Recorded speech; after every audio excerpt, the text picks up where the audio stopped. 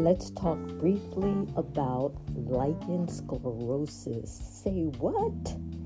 Lichen, how do you spell it? L-I-C-H-E-N, lichen sclerosus, S-C-L-E-R-O-S-U-S.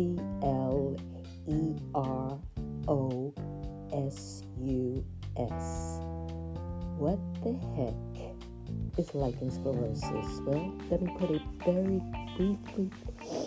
It's a skin condition that can affect women of pretty much any age, but it seems to have a predilection for postmenopausal women. And what happens is that the skin around the vagina, what we call the vulva, is prone to scarring. There's clitoral phimosis. That's when the foreskin of the clitoris tightens so that the skin cannot be pulled back to expose the head of the clitoris. And introital narrowing, meaning it's difficult to insert the penis or any object into the vagina because the opening has gotten tight and inelastic. Lichen sclerosus. And sometimes women don't realize that they have this condition until they develop persistent itching in this area, or pain with vaginal penetration, or some sort of discomfort in this area, which takes them to the gynecologist. And usually in the GYN office, the gynecologist can recognize it just based on its appearance. But if there's ever any concern about what is happening to the skin around the vagina, a biopsy is taken. So this can be quite distressing and embarrassing for women that have lichen sclerosus. It can interfere with their ability to have sex, and this is not due to menopause per se. Lichen sclerosus is a condition separate to the changes or symptoms associated with menopause, but tends to happen predominantly in menopausal women. The treatment for this condition is usually a topical steroid cream that gets placed on the area to reduce the inflammation and to reduce the itching and to reduce the amount of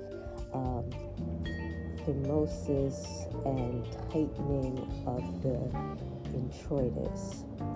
For the majority of the women, it has to be used on an ongoing basis, meaning that it's not like a urinary tract infection you treat it in the story.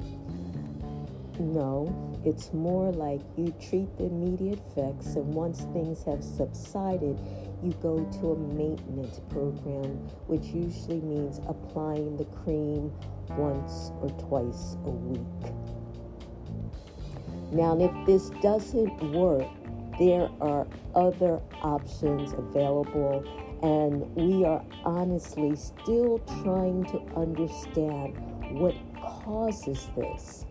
It appears to be among the autoimmune disorders, and so we need to know what triggers this in women, and therefore what I'm saying is we don't have all the answers.